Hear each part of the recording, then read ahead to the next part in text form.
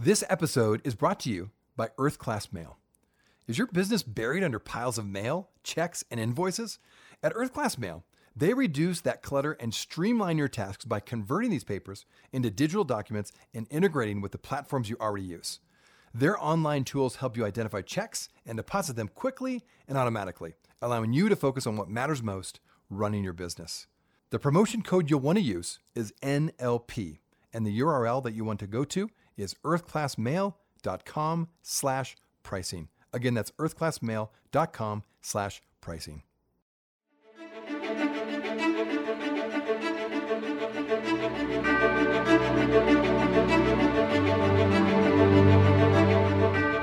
Hey, this is Rob Harder with Making Your World Better, a nonprofit leadership show where real stories from real people who are coming up with real solutions to solve society's biggest challenges. What does it take to be an effective nonprofit leader today? How do people fundraise in an economy that is constantly in flux? How do you relate to board members in a way that inspires them to make a difference? What are the best practices that separate effective nonprofits from others? It is my hope that through these episodes, people can learn not only what it takes to be an effective nonprofit organization, but to hear real stories from real leaders who are successfully making a positive impact in their communities. We hope you enjoy this series as together we hear how they're making their world better.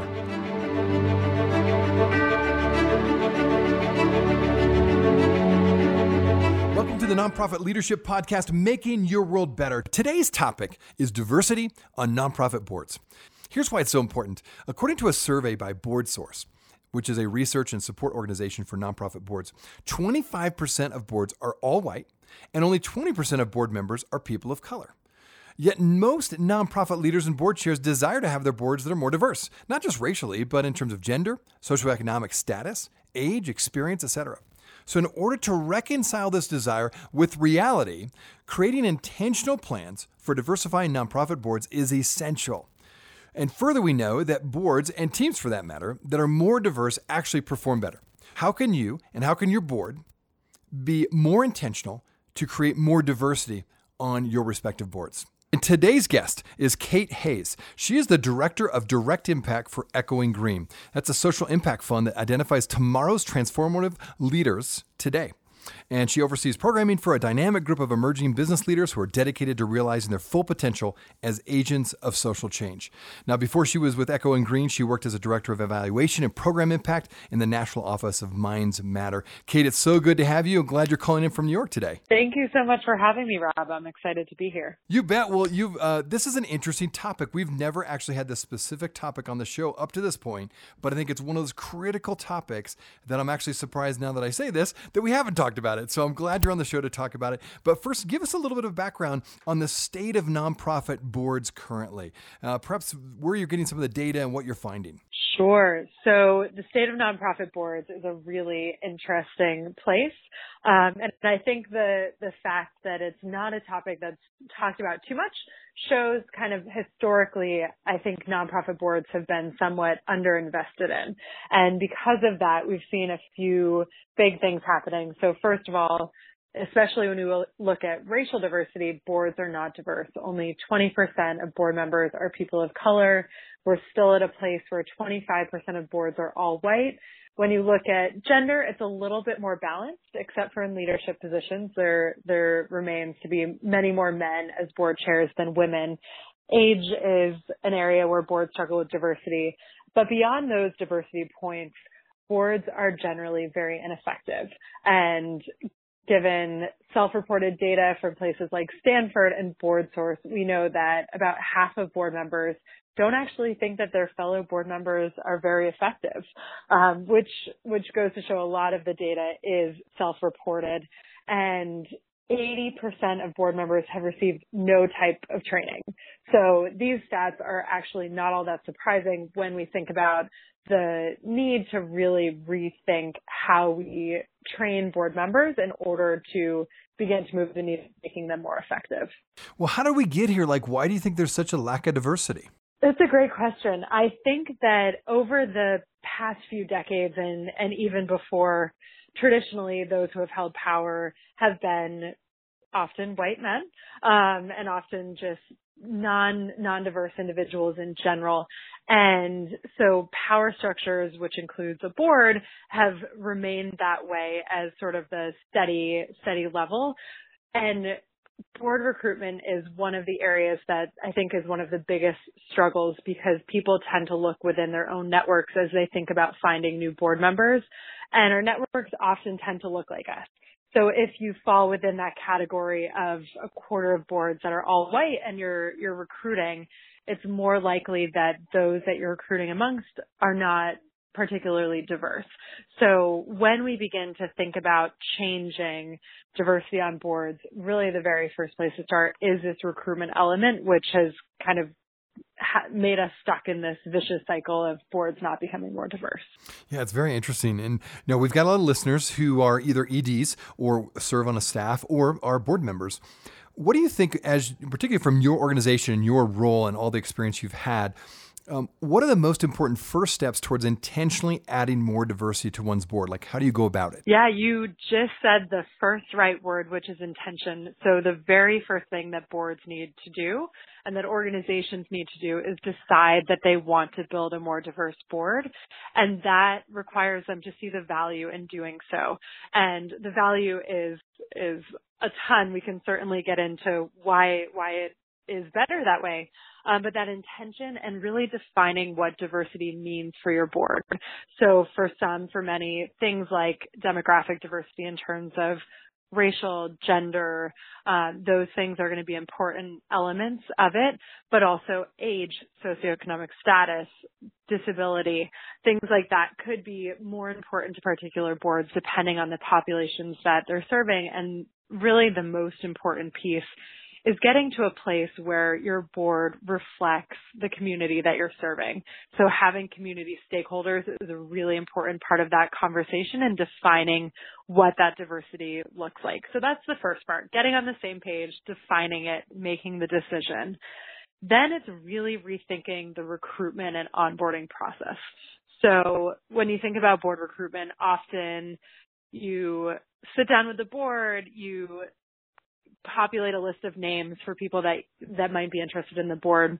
It needs to be considered more like a job. And that requires creating a really robust and accurate board member job description that you can disseminate out into networks beyond the immediate board's networks. So posting on places like LinkedIn and Idealist are a good start, but also reaching out if you're looking for specific demographics, reaching out to affinity groups that have a lot of people that could be potential fits. And by not having it be reliant on word of mouth, but having a paper job description, here you go, are you interested, is a great place to start. And from there, really thinking about creating an equitable onboarding process. So you don't want some board members to just be onboarded and they're on because they know a current board member, but instead making sure everybody is going through the same interview process, going through the same activities that might be part of that process. And ultimately, everybody has a say in the decisions that are being made.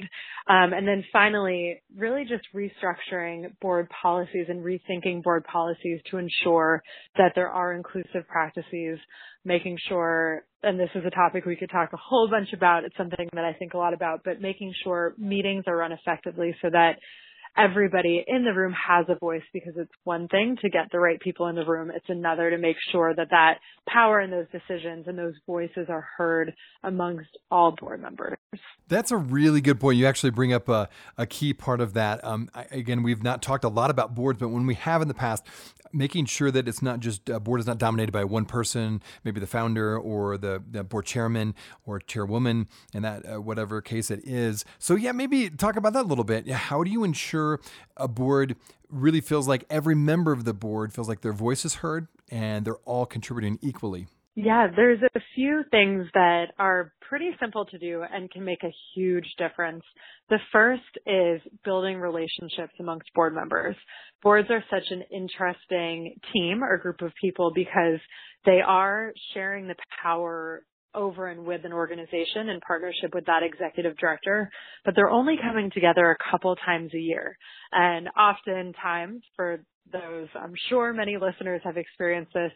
Let's say it's a 2-hour meeting. By the time everybody gets in and gets settled, it's already 10 minutes into the meeting. At the end, people are exhausted, and there's not much time spent on cultivating those relationships and just helping people understand who's in the room and get to know them.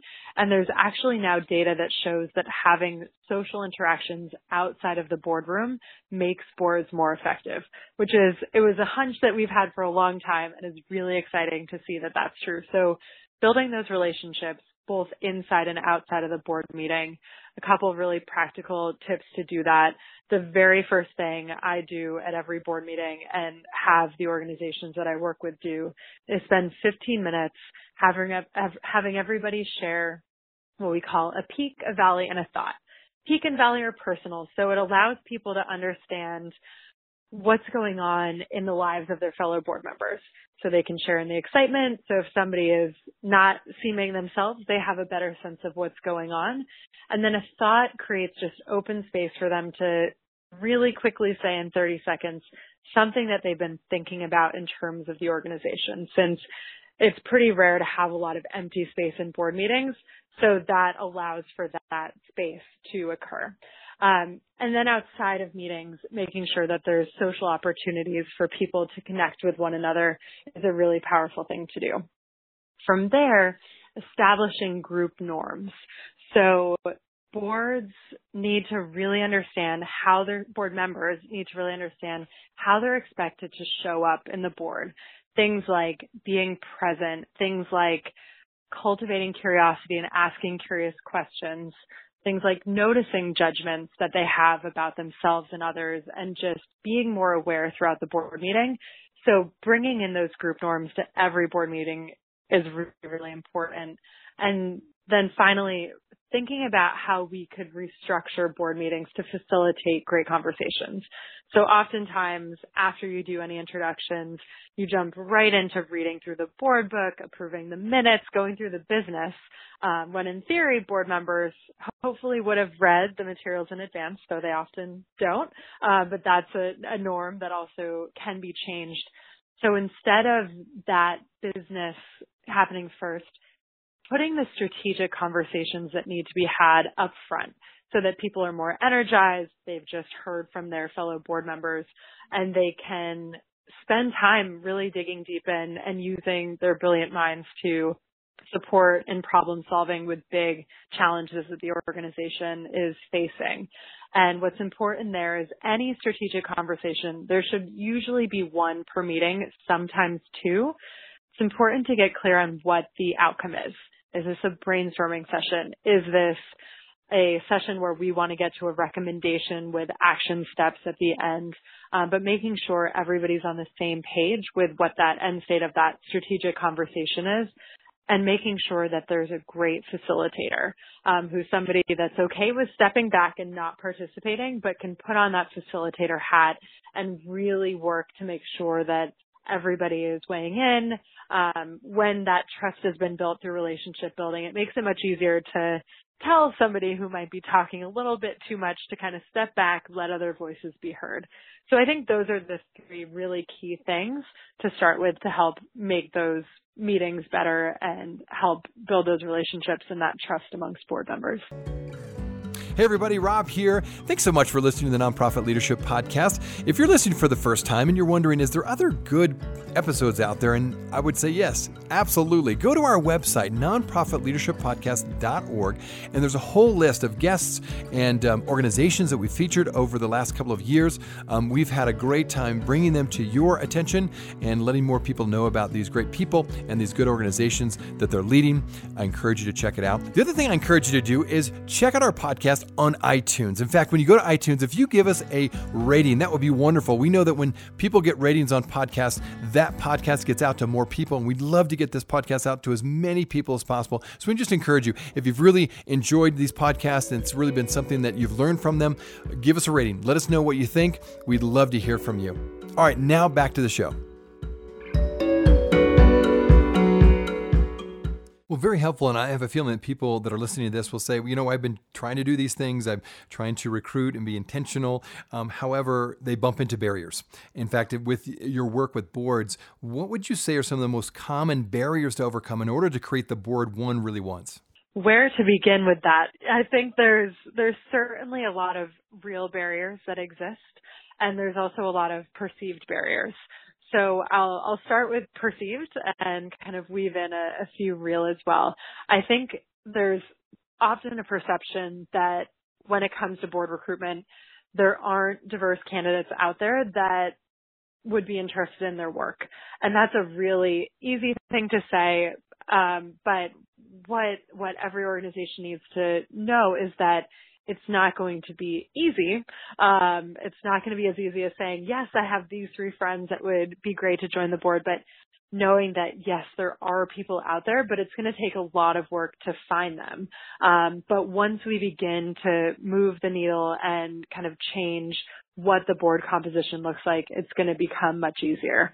The second is because of the lack of board training, a lot of board members don't really know what's expected of them. They think about, okay, do they want me just to write a check, but I want to engage strategically?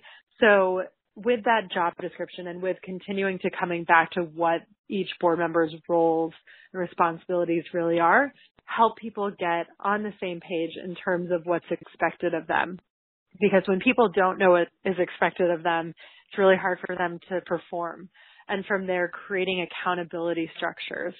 So making sure, it sounds simple, but making sure you're taking attendance at each meeting, but also noting who's showing up and engaging in conversation versus who's just sitting there on their phone, which there should be a group norm for no phones, but who's engaging. So measuring those things over time. We don't want to let term limits limit us in terms of our ability to create effective boards.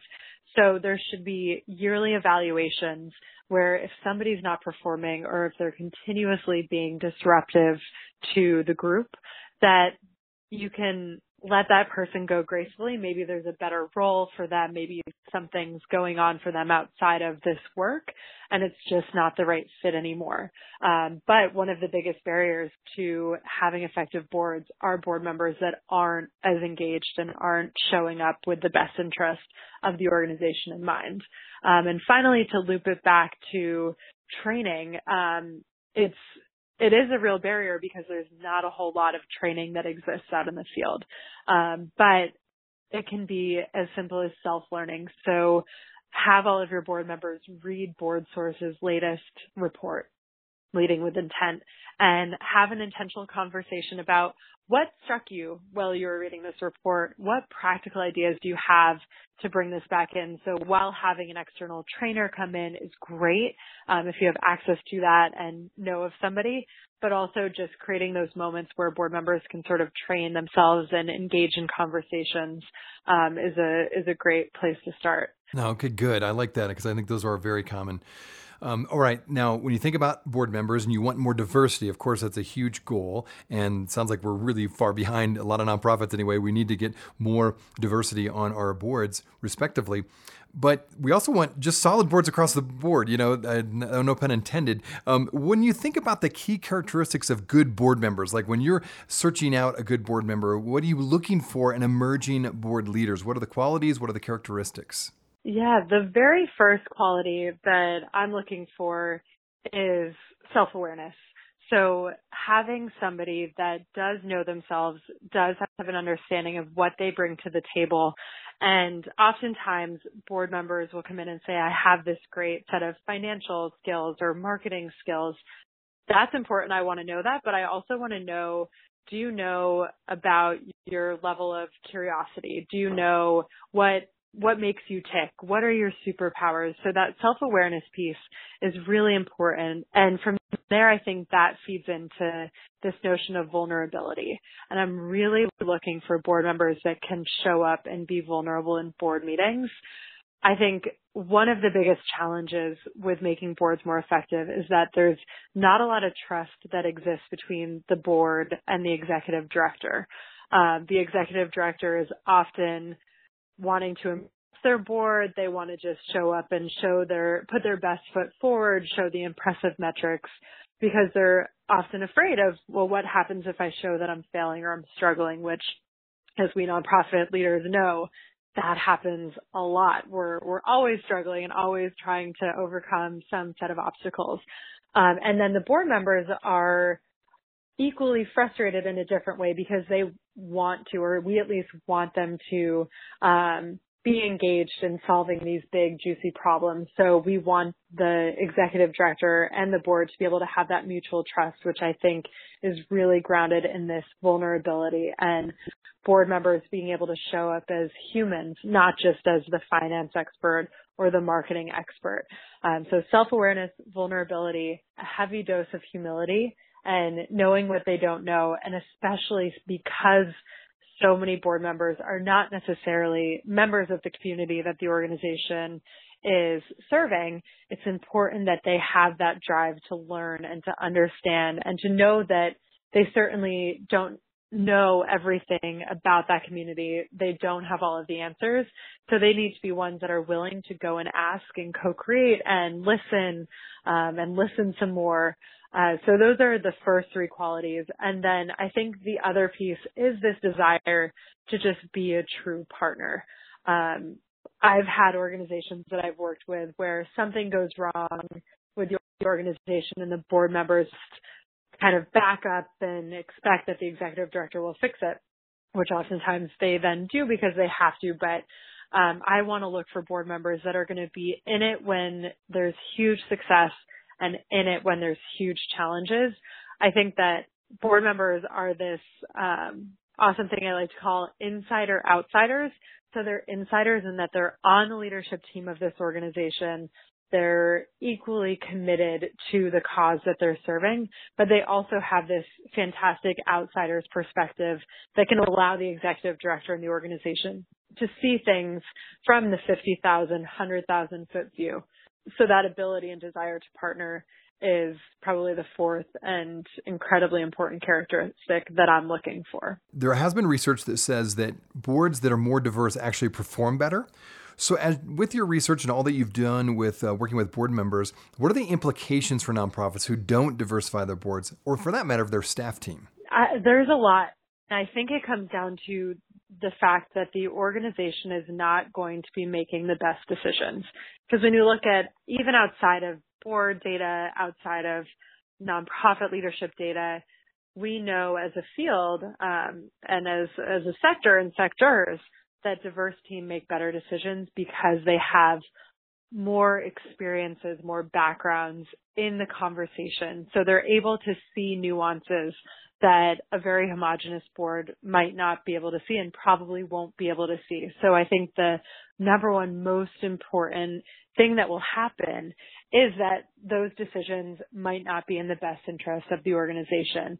And then it kind of spirals from there, because if you're not making decisions that are in best interest of the organization ultimately isn't going to be able to have the amount of impact that it wants to, and ultimately won't be able to serve its beneficiaries in the most effective way. So that's the first. The second piece is that as the rise of the millennial and soon Gen Z generations and centennials, I think after that, they're demanding, as are other generations certainly, but they're demanding that organizations reflect the communities that they work with. And if organizations don't pay attention to that, they're going to lose out on this incredible next generation of talent that want to dedicate their time. They want to get deeply involved with organizations, but that they're really paying attention to what they look like. And if they don't look like the communities that they represent, if they don't look like what the future of country and world looks like, which is very diverse, they're not gonna want to show up in service of and with that organization. So I think those are the two biggest and kind of scariest ones that I hope will help more homogenous boards see the massive benefits of creating a more diverse board and leadership team for their entire organization. Well, thanks for sharing that. And what you're sharing right now is very much in line with what we've heard from other guests in terms of this new generation, of course, coming up and what they're looking for in nonprofits, not just in where they give their money, but where they get involved. And so your comment about what they want out of a board and the diversity they want in a nonprofit, whether it be the board and or the staff team or both, is absolutely what we've heard from everybody else. I think you're right on with that. Now, I have a feeling my listeners are going to hear this and they want to know more information about you, what you do, Echoing Green. Talk about where they best can find out how they can connect with you or find out more information about where you work. Sure. So you can go to echoinggreen.org and navigate to the Direct Impact page or see more about the organization there. You can also find us on Twitter or Facebook at Echoing Green. And I would personally love to continue this conversation with anybody who's interested. So I'm at kate@echoinggreen.org, pretty easy, and would love to hear ideas and things that have worked from listeners that are thinking intentionally about how to create more diverse boards. Excellent. Well, Kate, thanks so much again for joining us and calling in from New York. Keep up the good work with all you do. Thank you so much for having me. I wanted to let you know that we are on iTunes. If you are wondering how to find out where we are, check us out on iTunes by typing Nonprofit Leadership Podcast or Rob Harder, and this podcast should show up. We also encourage you, when you go on iTunes, let us know what you think. Give us a review, give us a rating. We would love to hear what you think of this podcast, and your feedback will help us expand this podcast to get it out to as many people as we can. You can also go online to listen to this podcast, either nonprofitleadershippodcast.org or my website, robharder.com. Thanks again for listening, and until next time, keep making your world better.